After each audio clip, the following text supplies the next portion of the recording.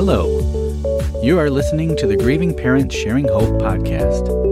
We are here to walk with parents on their unwanted journey of child loss, guiding them to a place of hope, light, and purpose, not in spite of their child's death, but as a way to honor his or her life.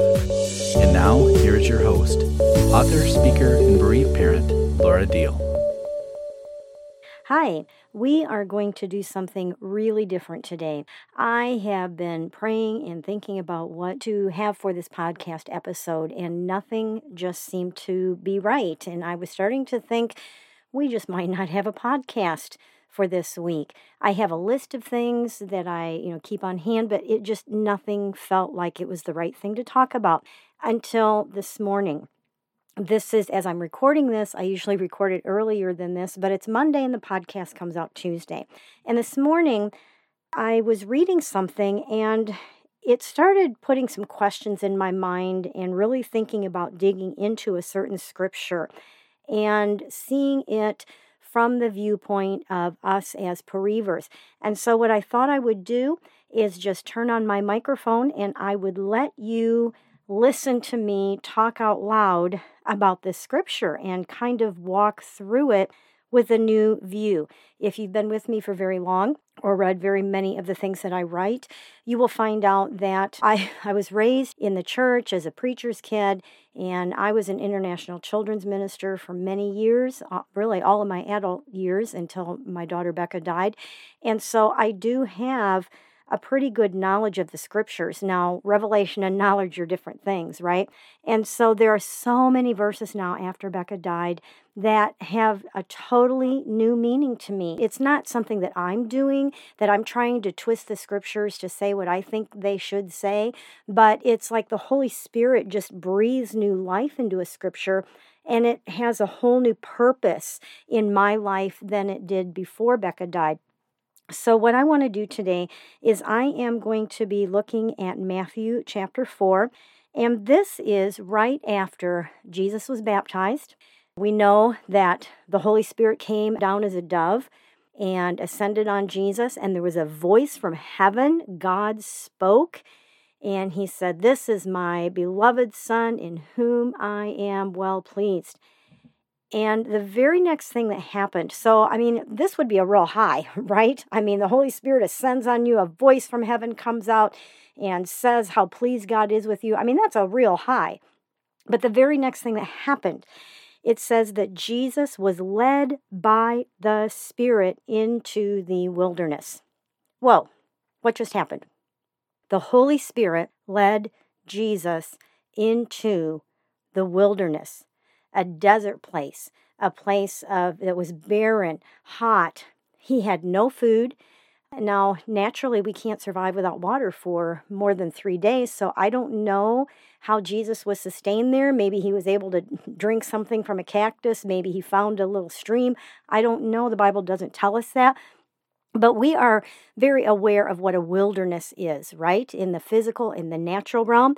And we are now very aware of what a wilderness is in the spiritual realm, in every part of our lives, just everything caving in on us. We are in a wilderness after the death of our child. So right after this huge event in Jesus's life, and God says, "I am pleased with my Son," the Holy Spirit leads him directly into the wilderness. That just blows my mind when I think about it. So it says, after fasting for 40 days and 40 nights, he was hungry. Now, I personally, many years ago, I did do a 40-day fast.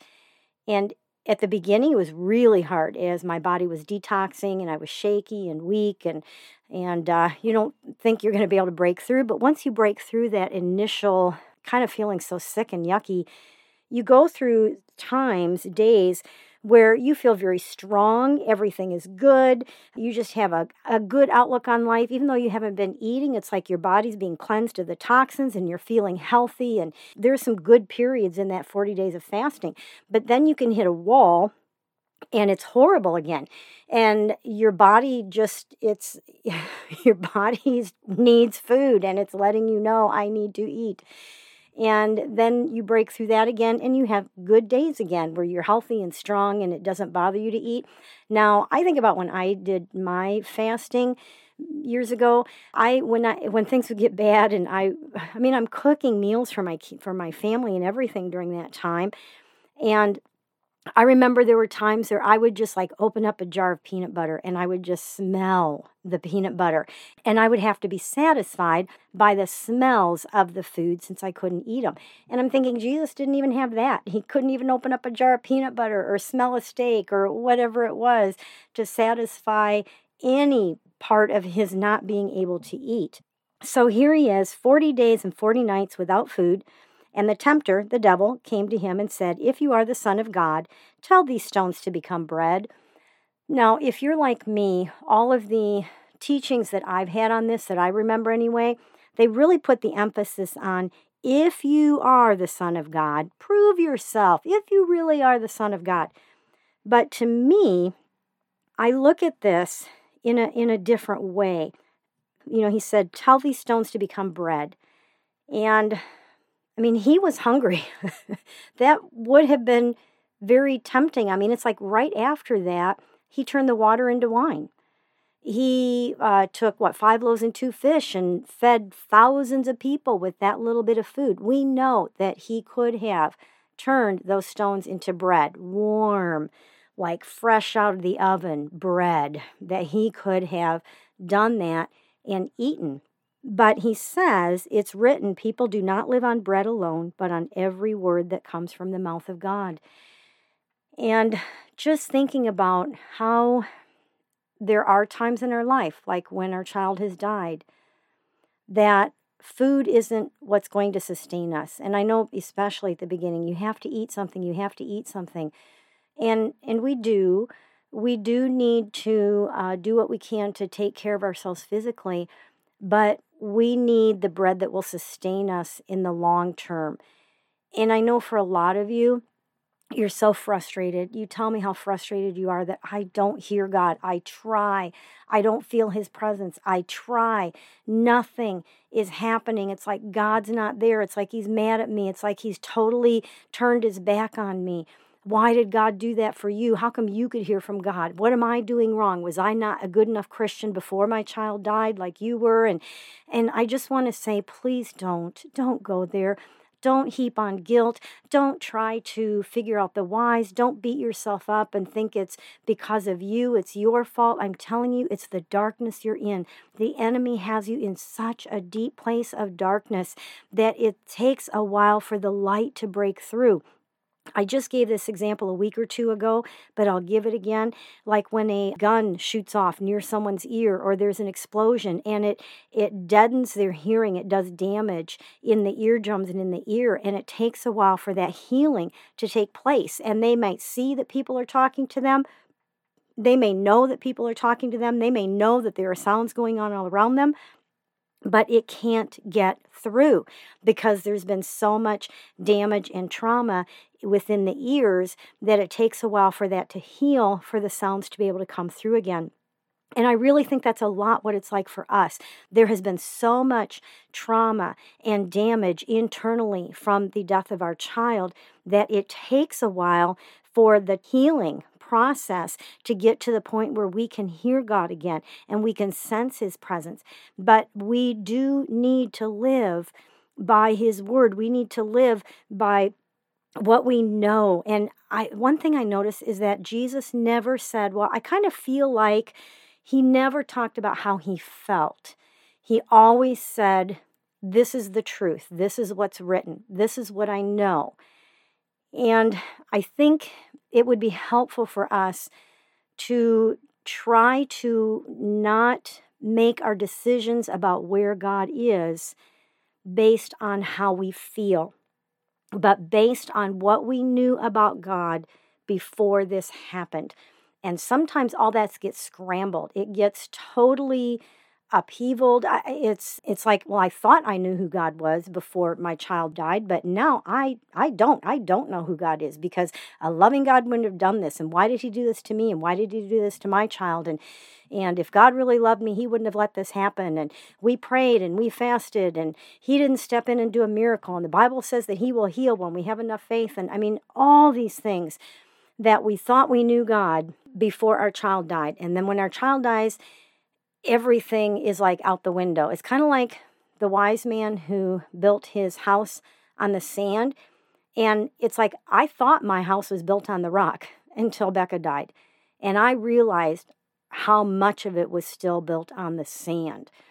And so it is a chance to get to know who God really is, not who people have told us he is, not what has been preached at us and taken to certain verses in the Bible that are pulled out that we hang on to, that God, this is your promise, you have to do this. That's what I would tell God. You have to do this, God, because you said this. And I think about that and it's like, wow, I was kind of nervy, but that's what I would do. To tell God he had to do something, because the Bible, this verse right here says you have to do it. And I have discovered that he doesn't have to. And I've discovered that I can still trust him, that I still can trust his presence. I can trust what he's doing in my life. I need his presence and I need him, even if I can't feel him, okay? Because I'll tell you, I'm going through a wilderness experience right now myself. I'm in a very dry place right now. And I am not always feeling his presence. I'm not always hearing him speak to me. But I know he's here simply because he said in his word that he is. He's here. He's near. He will not leave me. He will not forsake me. And even if I can't hear him, I can't feel him, I know he's here somewhere in the middle of the messes and in the middle of the wilderness. And that's what we hang on to. Even if we can't feel him, hang on to the fact that I know he's here with me in this pit. He is here with me in this wilderness. He is here with me in this darkness. And keep talking to him. Keep crying out to him. And keep resting in him, which is what we've been talking about. Just keep going to him and throwing yourself at his feet and throwing yourself at his mercy until something breaks through, because it will. We need his word. Let me read this from a different version here.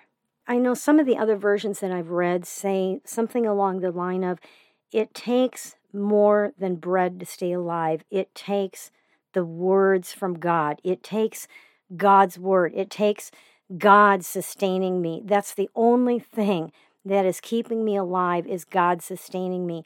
And I'm telling you that right now. What is keeping you alive? And I know we don't want to be alive, do we? It's like people say, well, count your blessings. You're breathing, right? And it's like, but I don't want to be breathing. I don't want to be here anymore. I don't want to be alive.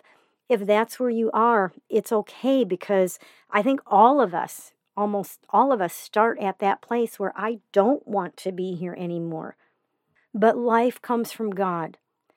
And you still being alive means that God is sustaining you, even though it doesn't feel like it, even though you're just taking one breath at a time. I remember the chair I was sitting in when I realized I wasn't breathing, and I had to tell myself to take a breath. So sometimes we can't even take one day at a time. It's an hour at a time. It's a minute at a time. It's taking one breath at a time is where we are. But that breath comes from God. And I know you would rather he just not give you that breath. But the fact that you're breathing and the fact that you're still here means that God is sustaining you through the hurt and through the darkness. He is there with you. And I guess we'll talk about this some more next week, because obviously we just got through the first one. There were 3 times the devil came to him to tempt him. And I think really today, this is my heart, and maybe this is what God wants you to know, that maybe you were led into the wilderness and God did not, as sovereign as he is, he did not stop the death of your child, and my daughter, Becca. So in that sense, he led us into the wilderness. But that doesn't mean that he isn't there with us in this dark place. So just grab a hold of that message, even if you can't believe it for yourself. I know that it's true. I know that it's true because I've seen it looking back in my life, and I've talked to so many other parents who have said the same thing. God was with me. Even when I couldn't feel him, even when I couldn't see him, he was with me, and he is with you. I just want to remind you real quick that this month of July is National Bereaved Parents Month, and we are running a special on my books and the GPS Hope bookstore. If you purchase the book When Tragedy Strikes, you can select a second book, any of my other books, for only $5. So for $20, you can get 2 books from me. And if you're interested in doing that, just go to gpshope.org, click on the store button, find the books, and that special will be right up on top, front and center. Let's go ahead and get to our birthdays. Abby Sherwood was born on July 15th and is forever 18. Evelyn Grace McQuarrie is forever a newborn, as she died at birth on July 16th.